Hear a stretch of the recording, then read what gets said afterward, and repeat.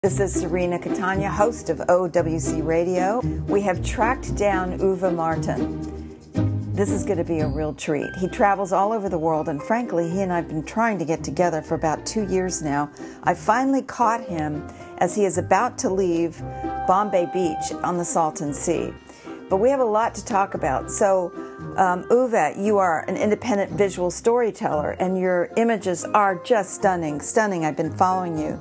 You call yourself a slow journalist, and you're also a multimedia producer. So, welcome to OWC Radio. Let's talk about this wonderful work you have. Hey, thank you for having me. So, tell us where you are right now. Right now, I'm basically on my front porch at my house at the Salton Sea in a community called Bombay Beach. Yeah. You know, a lot of people are talking about the Salton Sea all of a sudden.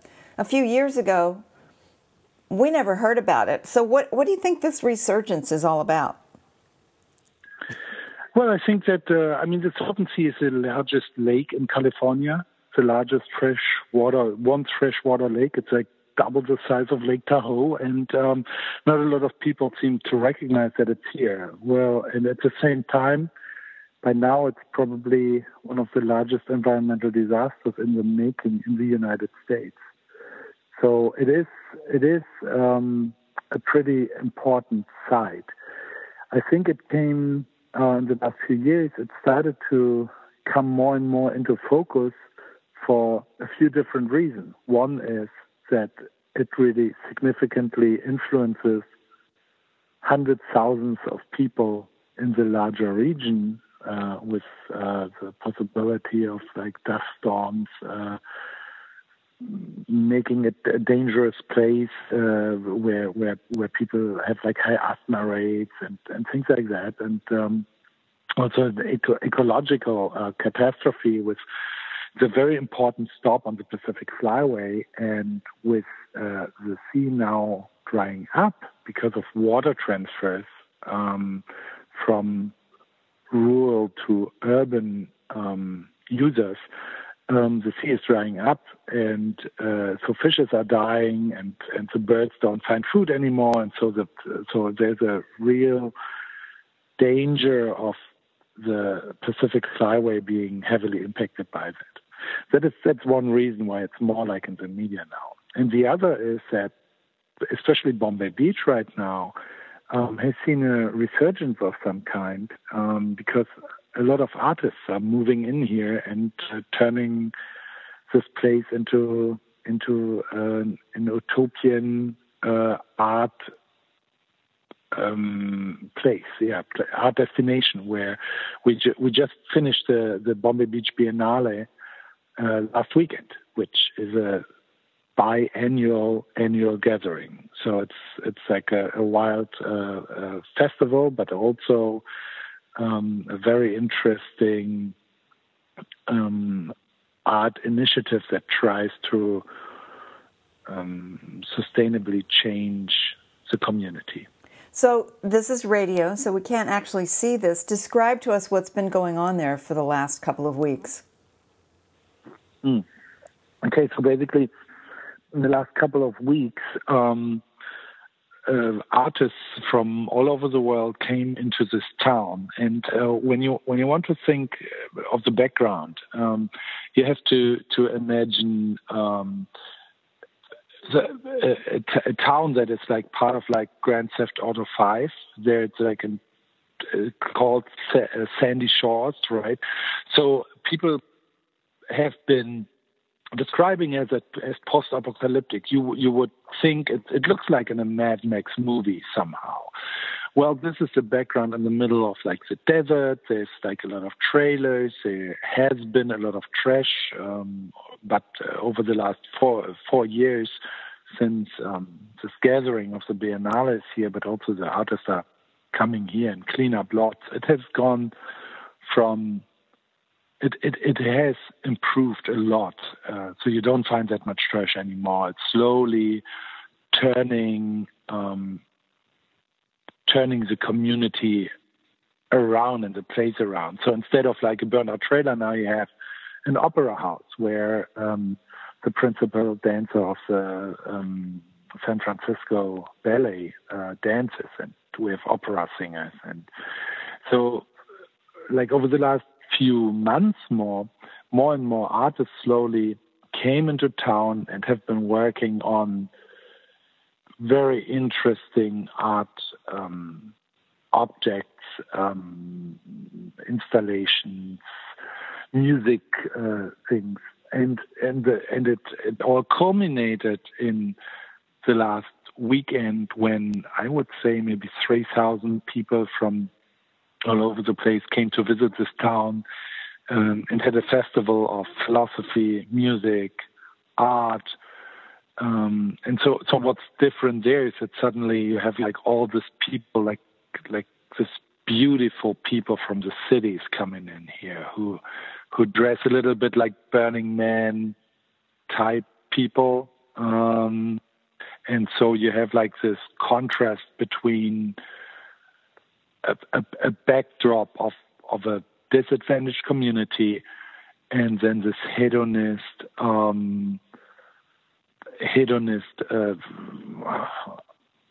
bunch of people like parading through town.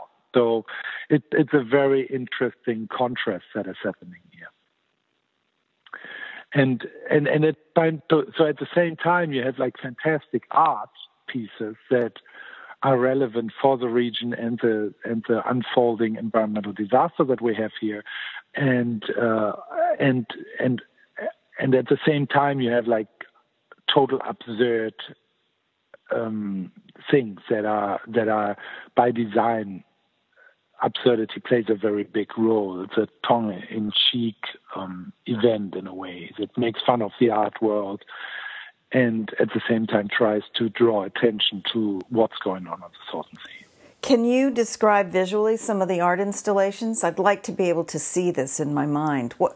Pick a few of them and tell me what they were and what they looked like and who was involved with them. Right. So, for example, there's an art installation called The Da Vinci Fish. It's by Sean Guerrero and Royce Carlson and a few other artists. And it's an old airplane. I would say something like a Cessna, like a Cessna thing, but yeah, something like that. But it's like I don't know the exact type, but it's like an airplane.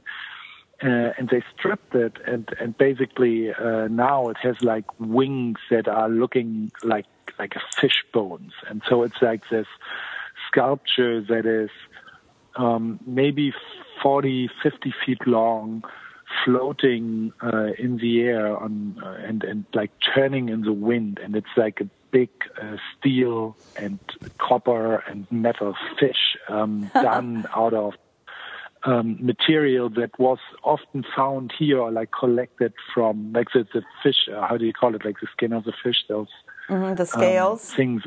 The scales, yeah, the scales, for example, are made out of old cans, like the bottoms of cans, and so and then there's mosaics on it, and it has big teeth, and also it carries under its wings, under its skeleton wings, it carries 2 bombs, because this area here used to be used for target practice. So that's why it's called Bombay Beach. It's like Bomb A Beach. So it has a lot of references. It's a fantastic piece that rotates in the wind. Even a slight wind will rotate this whole thing around. It's very graceful and very dystopian at the same time. And there's another piece by an artist called I'm bad with names. Scott. Anyway, Scott put Scott Fitzel. Scott Fitzel put glass orbs up in a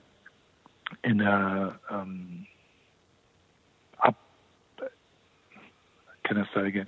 Scott Fitzel put glass orbs in a kind of a cube, like in midair, and those glass cubes are really pure, and they symbolize the water that is leaving the Salton Sea by evaporation.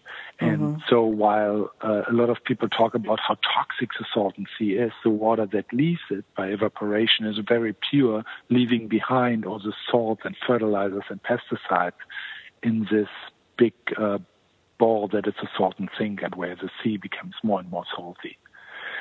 And then there's lots of Shickley. His name is Schick. He's an artist from Yucca Valley, and Schick created a lighthouse on the beach with a disco ball as the light source. And as the sea is retreating because it's drying up, this lighthouse over time will become more and more absurd, speaking to the disappearance of a place that once has been. And so, and greetings to a lake that was there just like a few years ago and now increasingly detracts. So that are the kind of art pieces that are there, like the Opera House by James Ostra, a British artist which is decorated with flip-flops. The walls are lined with flip-flops, old flip-flops that he found at a beach. I believe it was in Nigeria. And so you have like a lot of these things that speak to the decay that you can find here, but also often to the hopes and dreams and bubbles that have always been part of the region of the Salton Sea. Amazing to put a bunch of creative people in an environment like that, so making a statement about what they would like in the world in the middle of what is really an environmental tragedy, isn't it? How did you come to move there? You have a place there that you actually live at part of the year, because you're from Germany originally, right? Right. Yeah, so my friend Tara Ruspoli, one of the founders of the Biennale here, he always introduces me as Uwe, the guy who's bi-coastal now. And bi-coastal in my way doesn't mean anymore like East Coast, West Coast, but it means Hamburg, Germany, and Bombay Beach, California. And so I came here because I've been documenting water issues in the American West over the last few years. And so basically I was flushed down here with the Colorado River, following the river from the Rocky Mountains all the way to its final destination, which since the end of the 1980s is not the ocean anymore, as it should be, but there are so many dams that distract the river and block the river and move the river all over the place, and now it basically ends at the Salton Sea, because about over 20%, about 22% of all the water of the Colorado River that flows down there every year goes to a few hundred farm families in the Imperial Valley of California, in the middle of the desert. And they grow food there, all the winter vegetables you get in New York or Chicago or wherever when you eat like fresh greens there in Christmas, they all come from the Imperial Valley. And so the tailwater of that, like the water that is left from the plant that sustains the Salton Sea here and flows into this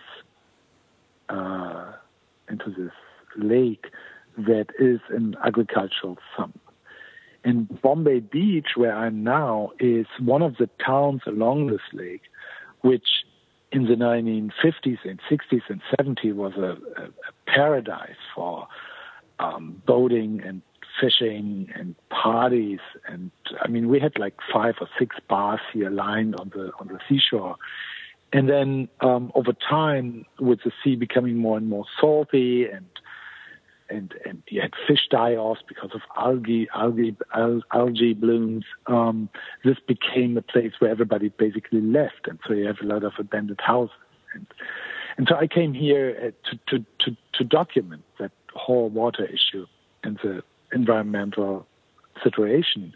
And when I came here, first it was this destitute place, but then I ended up going to the bar. There's this bar called the Ski Inn.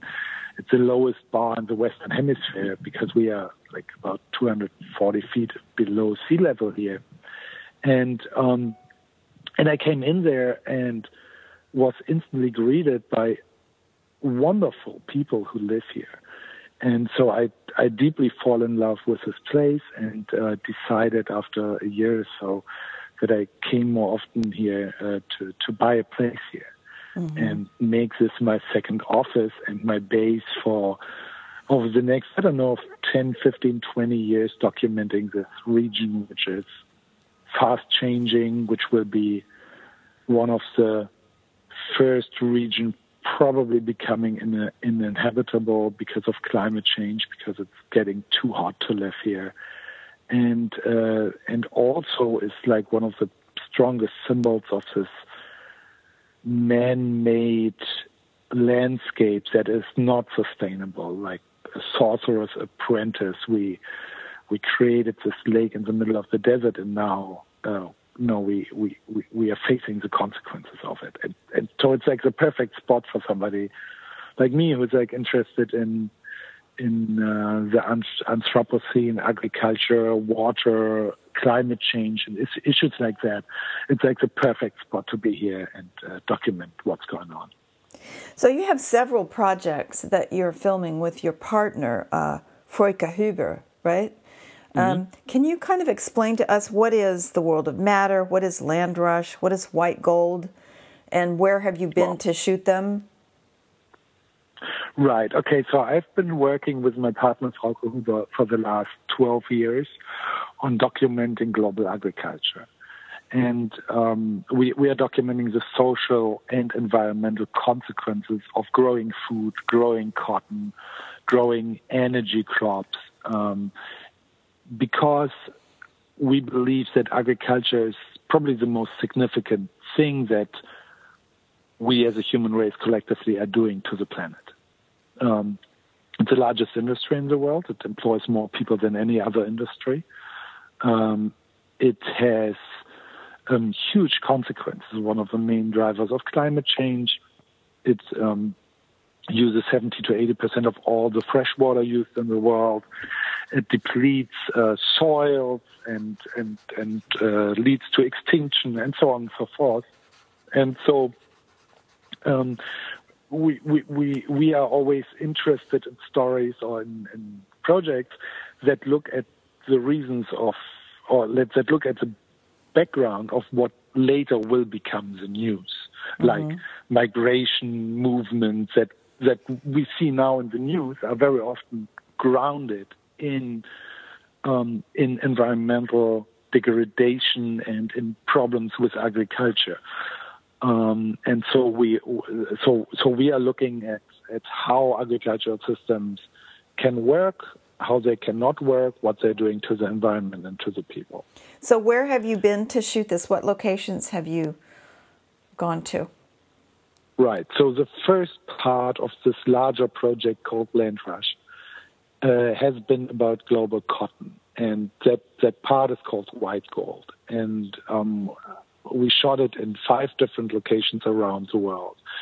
The first was we documented the drying of the Aral Sea in Central Asia and Uzbekistan and Kazakhstan, where the lake was destroyed basically by irrigating cotton in the desert or steppes of Central Asia, and it created a whole new desert. It's called Karakum Desert. It's like a new desert created by humans by diverting water from the lake to the fields there. And then from there we went on to India. In India you have, since India joined the WTO in 1995, you have much more than 300,000 farmer suicides, and a large percentage of that are cotton farmers. They got dependent on corporate seed supply, which increased their input cost significantly, and at the same time, with the rules of the WTO, the price they get for their cotton went down. So you have like this desperate farmers that just don't have a chance anymore, and many commit suicide. And the 300,000, that's just the official number. That doesn't count anyone who had fights with their family before they killed themselves. That doesn't account women because women, by definition, in India cannot be farmers. They can only be farmers' wives. So if a woman commits suicide and it's a farm suicide, it's not counted as one. So the 300,000 is not a very low number. That's a low official number. And then from there we went on to Texas to look at Lubbock, Texas, which is probably the cotton capital of the world, with super efficient, like highly, where universities and farmers work closely together, and which is like subsidized by so much money that farmers in India or in Burkina Faso, where we went next, can just not compete anymore because the high subsidies in the United States and in Europe, the European Union, basically push the price of cotton below the production price of farmers in Western Africa. And so then we went on to Burkina Faso, stayed there and looked there at organic cotton, organic fair trade cotton, and also in a country that was the first one that brought in genetically modified cotton with big dreams that were all shattered within a few years. And basically Burkina Faso stopped this experiment with growing GMO cotton and went back from it. And we stayed there in a organic farming village for like 2 months, living with the people.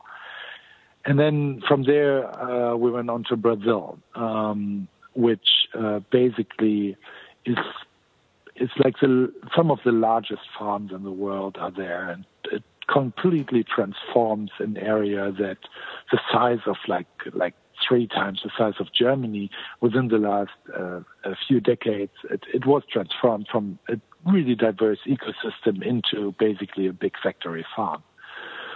And so that was the first project that went basically from 2006 till 2012. And then in 2011, we started the second part of that land rush project that looks more in food production and land issues. So we started that part in in Ethiopia, where big corporations are buying up 300,000 hectares. It's about 800,000 acres of farmland, pushing away local populations to grow energy crops and food crops there, and basically changing the whole dynamic of the region. And then from there we went on to look and why on earth does it make sense to go to an area so far out, difficult to access, and so on for corporations. Why does it make sense? And the reason, or one of the reasons, is that in 2008 and 2011, the commodity prices for like corn and wheat and so on went up like crazy, and creating food riots all over the world because people couldn't afford food anymore. And the main driver of this raising grain prices at the time was ethanol production, diverting food crops to energy production and subsidizing that. And so we went on to Iowa, where we worked closely with a few farm families that, through the new market of ethanol production, suddenly found new outlets for their corn, which before that had not given them good returns of investment. And so basically with that, suddenly a young generation of farmers could come back to the farms because there was good business there.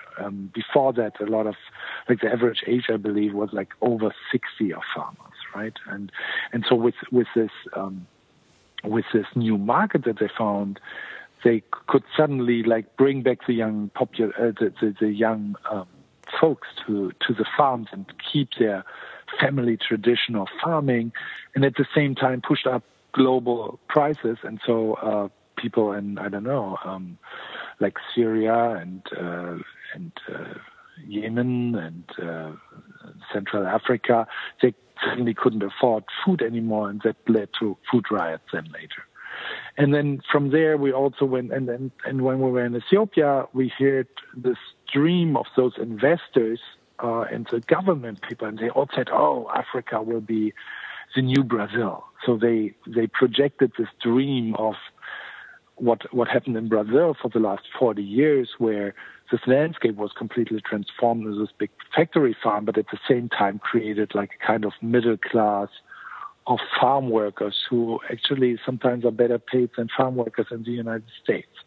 So then we went to Brazil, spent months there, and then from there, right now, we are working on 2 different chapters of this larger project. My wife, Frauke Huber, is working mainly in Eastern Germany on organic farming and dairy farming and land use changes there. And we have also been working on water policy and usage in the Western United States over the last 4 or 5 years. So I have a couple of things I want to talk to you about. When you travel, what gear do you take with you? Because you're going into some difficult regions. I'm assuming you can't take a lot of gear with you. What are you shooting with? Because, Uwe, these images are as beautiful as anything I've seen on National Geographic. They're gorgeous. And I want to encourage people to go, for example, to your Instagram account. It's UWEH, M as in mother, ARTIN as in Nancy, Uwe Martin on Instagram. Beautiful images there. And then the Bombay Flying Club is... it's bombayfc.com. But I'm curious about how do you travel and what do you take with you to capture this? There's stills and video, I'm assuming, right? Right.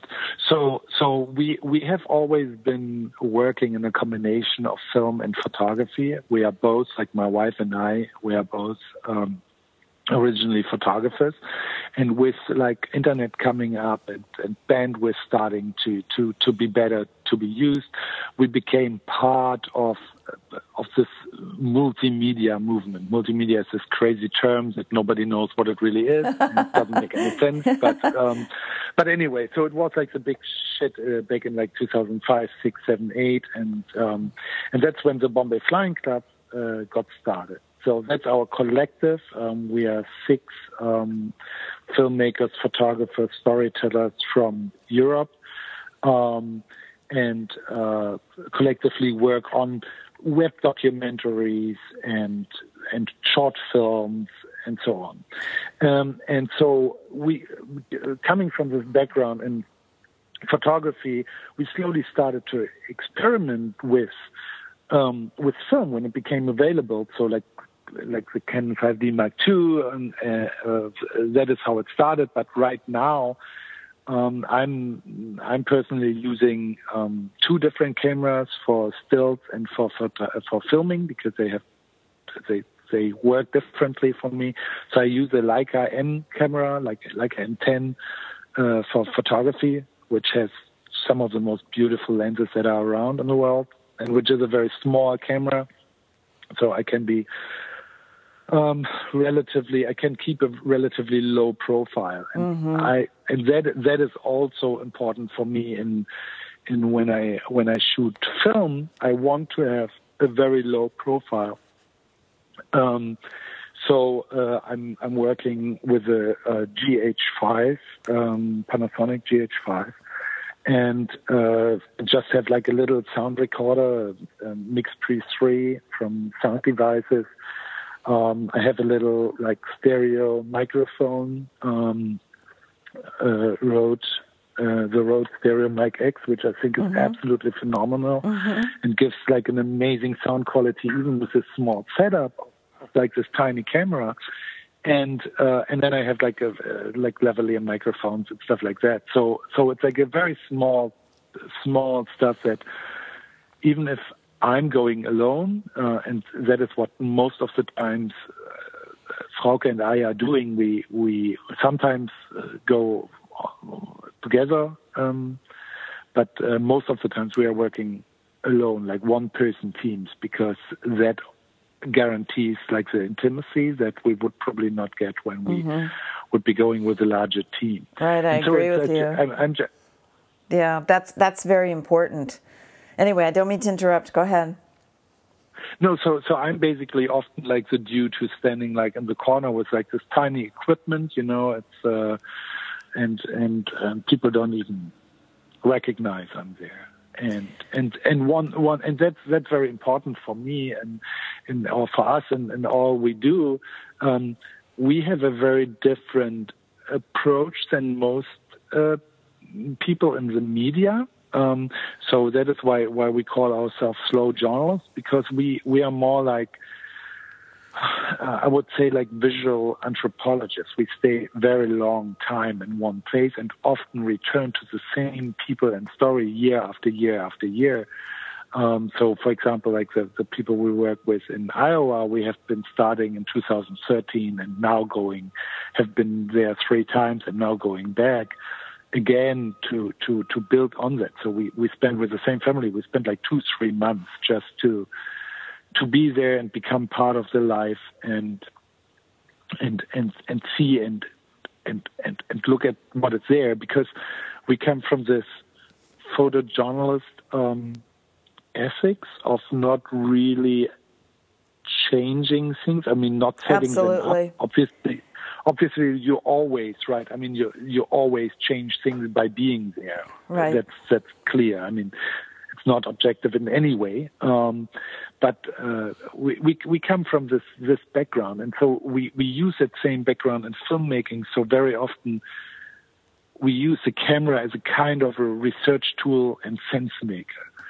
So we have an idea of the general story or theme there, but then the actual things develop while we are on the ground. So we never work with kind of like a script or anything like that, but rather just spend time and learn from the situation. So how are you managing your media when you're in the field? What do you take with you to store your media, how do you transfer the media? I mean, what kind of equipment are you using for, I would say, the prep for post-production? That's a constant nightmare. I know. I go through it myself. That's why I'm asking you.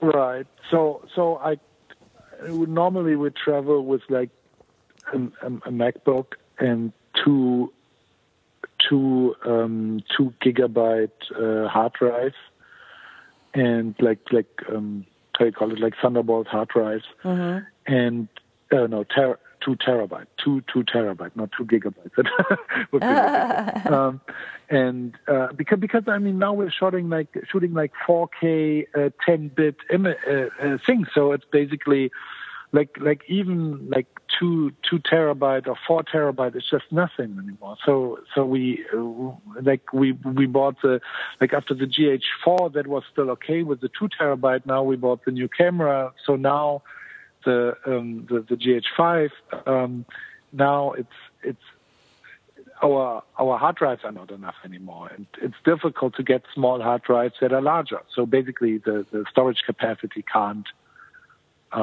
keep up with the wonderful equipment we have. And you can't upload the media. Everybody says, well, why don't you put it in the cloud? That's not so easy when you're in the middle of Nigeria or some strange, you don't even have electricity half the time. I know I have to charge with solar when I'm out in the field a lot of times, and there's just no way to upload. There's no internet in many of these places, right? But even if there is, I mean, I'm now in California, but I mean, try uploading 2 terabyte of data. Yeah, it's crazy. I mean, absolutely. I mean, that's ridiculous. I mean, it's not even feasible for my office in Germany. Yeah. Right. I mean, it's not feasible to upload everything into cloud. I think it's a cool idea, and maybe with 5G we will get there. But right now, I think it's just like an illusion. It's frustrating. It's very frustrating for me because people are constantly saying, well, why don't you just put it in the cloud? And they don't understand it's just not possible yet, unless you have a T1 line, which we don't. So how are you distributing this? You're doing some beautiful stories on Instagram. How are you getting this out into the world so people can see this wonderful work? Right. So what we always trying to do is basically build a bridge between many different usages, and it starts normally with doing a story for a print magazine, like Der Spiegel or Geo magazine in Germany or newspapers. And so that guarantees that we reach many people with a story that is a written text and some images. Mm-hmm. So that reaches, I don't know, like 500,000 or 1 million people in that they can read the article.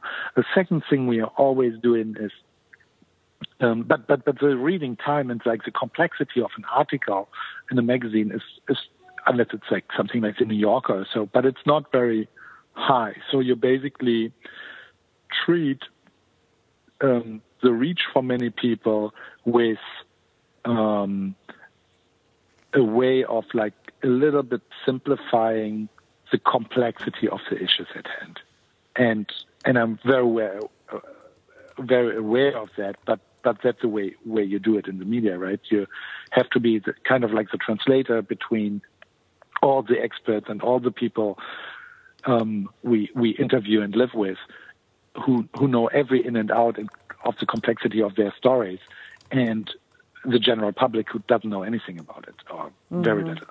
And so that's always the first step. And then we also do normally a web documentary with it, which is like an online scroll story or something like that often is much longer, that adds to the text and pictures. It adds filmic elements where you have like video moments or interviews or entire short movies.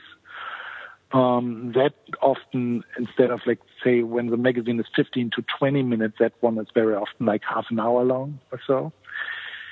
And then we have our own iPad app. You can find it on the App Store if you put Landrush Project in. That's awesome. So the first 3 chapters of our Landrush Project are there. We are always falling far behind in doing all that, to being just like 2 people who try to run it all and manage it all. So we are far behind on that one. But so it's our own like interactive iPad app. That's wonderful. I didn't know you had that. I'm going to have to find that and look at it. That's awesome. Yeah. You know, I don't know an artist of your caliber who doesn't say, I'm not done. I don't have enough time. It's an interesting life that we choose, isn't it, to do this? But we're driven. I mean, we have stories that we want to tell that I believe, in your case, for example, you're meant to do this. This is your life's project, and I don't know what we can do to help you, but I want to encourage everybody to go to your various sites and to check your work out and what can we do to help you, Uwe? What do you need that you don't have? Besides a T1 line. Like everybody. Yeah, money and time. I know that one really well. Yeah. No. So basically, let me just can I come back to how else we distribute it? Because sure, absolutely. Sorry, I interrupted you. Because the most important thing I haven't said yet. And go ahead. Like over the last few years, we have become more and more interested in doing exhibitions. And so what we do there is like multi-channel installation works in art spaces. So we like just now, like last week, we opened an exhibition here in Bombay Beach, building an entire cinema in my garage here. That has 2 full-screen cinema screens and a few monitors, at a total of 5 channels, and so instead of having like a classical documentary linear movie, what we are doing here is we work with kind of like a fragmented narration that the audience builds themselves by looking at all the different edited short films and interviews and scenes, and basically learning through the many channels that are simultaneously going on, getting a sense of how it is all connected, how the fishermen in the delta of the Colorado that don't have water anymore are connected to the rancher in the Rocky Mountains and to the casinos in Las Vegas, and in a normal documentary, you have to take people by the hand and guide them through. And in the way we are doing it, it's more driven by the audience itself, who makes those connections through a spatial experience. Mm-hmm. And that is something that then when we have like the magazine for like 15 minutes and the web documentary that takes 30 minutes to see, this experience takes somewhere between 2 hours and 2 or 3 days if you want to see the whole project. And so that is where we go very, very deep, and it's the most challenging and most exciting form that we work with in the moment. So tell us again where these exhibits are.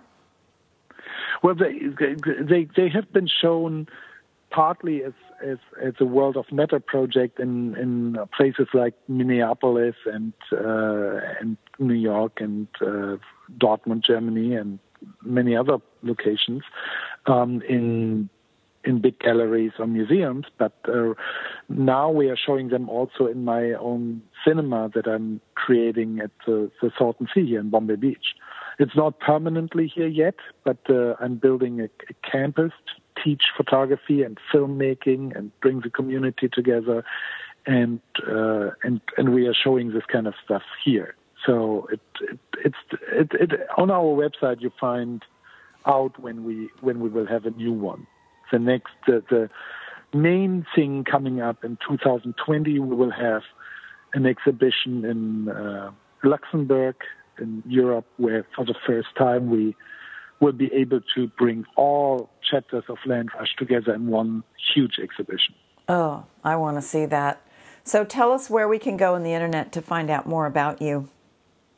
So that's landrushproject.com. Okay. So Land Rush, it's like the gold rush, and then project.com. landrushproject.com. I've been speaking with Uwe Martin, an amazing filmmaker, artist, sociologist, anthropologist. I'm so grateful for everything that you're doing for people around the world. These are very important projects, and I wish you all the best, and thank you for taking time today. It's been wonderful talking with you. Yeah, thank you so much for having me, and check it out, and check out the Bombay Flying Club, and if you have a lot of time, check out World of Matter project, which is another huge endeavor we have been part of. That's wonderful. This is Serena Catania. I've been talking with Uwe Martin for OWC Radio. Remember what I always tell you guys, get up off your chairs and go do something wonderful today. Thanks for listening.